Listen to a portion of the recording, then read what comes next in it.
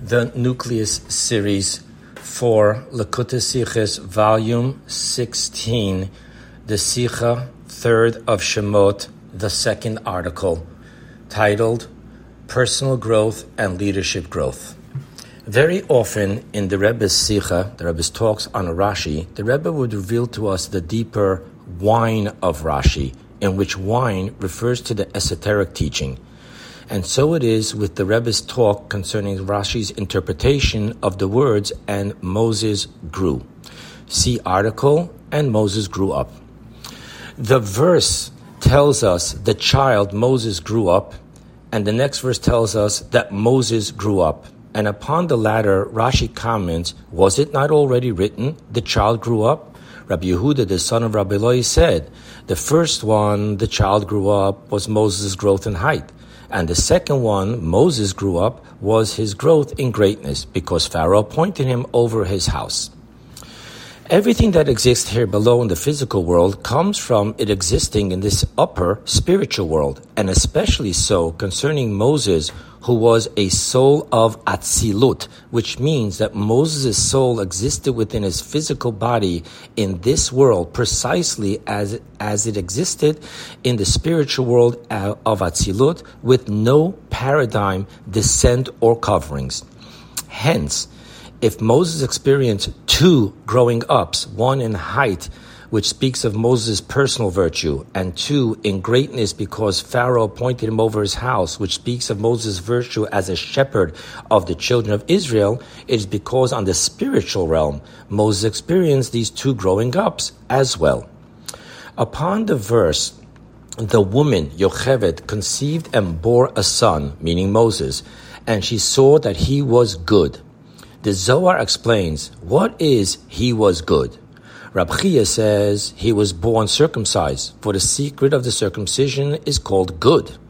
Rabbi Yossi says the light of the Shekhinah, which shone in him, she, Yocheved, saw, for he was born, the house was filled with light, and upon this, Moses shining with the light, it is written that he was good. And then the Zohar concludes with, and all, meaning both the circumcision and the light of the Shekhinah, the divine presence of God, was within him, Moses. Now, the book Or HaChama explains on the Zohar that both Rabbi Chia and Rabbi Yossi agree that Moses had both virtues. He was circumcised and the light of the Shekhinah shone in him.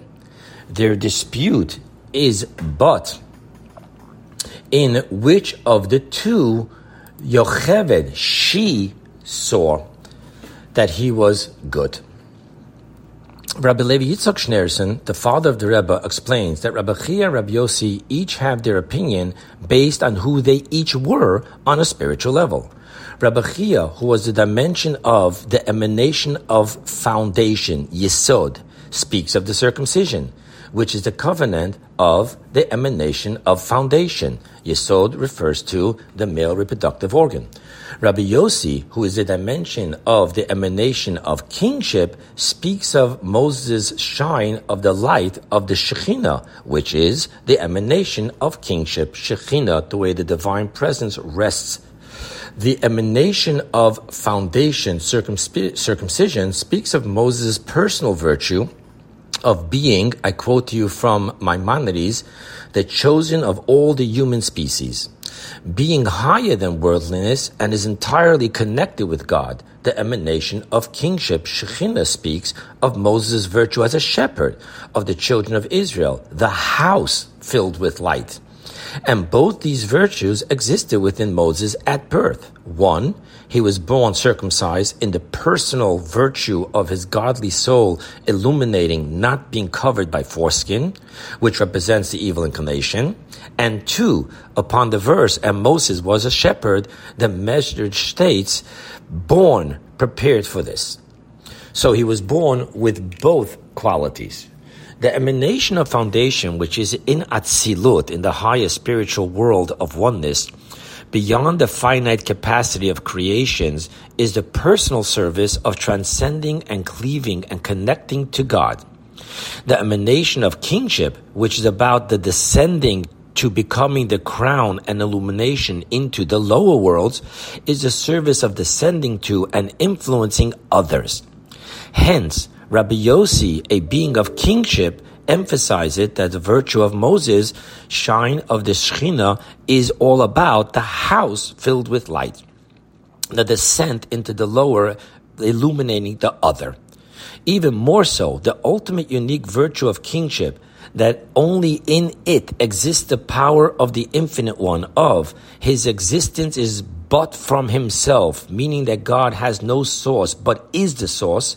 This virtue, this ultimate unique virtue of kingship, expresses itself in that kingship descends out of Atzilut in order to create the lower worlds. So too, Moses' virtue of the light of Shekhinah is that Moses descends and the house filled with light. Now Rashi comes along and quotes Rabbi Yehuda's explaining the verses that Moses had both growths, height, personal greatness, shepherding others. Rabbi Yehuda's being a being of the emanation of kingship was far greater than Rabbi Yossi's being a being of the emanation of kingship. Why? Yossi, which is the numerical value of 86, has only within it the numerical value of the God's name Elokim, which is the name of the emanation of kingship. So there's only the name Elokim connection, and it's only through numerical value. While Yehuda has the actual letters of the highest ineffable tetragrammaton name of God, which is Havaya, because Yehuda has within it Yud, Hey, and a Vav, Hey. Meaning that Rabbi Yossi is a being of the emanation of kingship only as kingship has descended from Atzilut into being a crown of the lower worlds, while Rabbi Yehuda is a being of the emanation of kingship as kingship exists in the world of Atzilus. Hence, Rabbi Yossi speaks of the virtuous kingship as it is expressed in its being king upon a nation, others. While Rabbi Yehuda, who is the revelation, has the letters of the higher omnipotent Havaya name of God. So he talks about the kingship in the worlds of Atzilus, shows both virtues.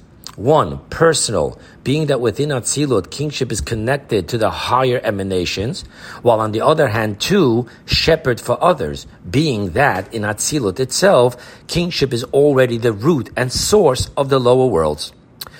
In more simple terms, on the one hand, kingship is the absolute self-nullification, in which the Talmud rules that by praying Amidah, everyone else bows and then stands up.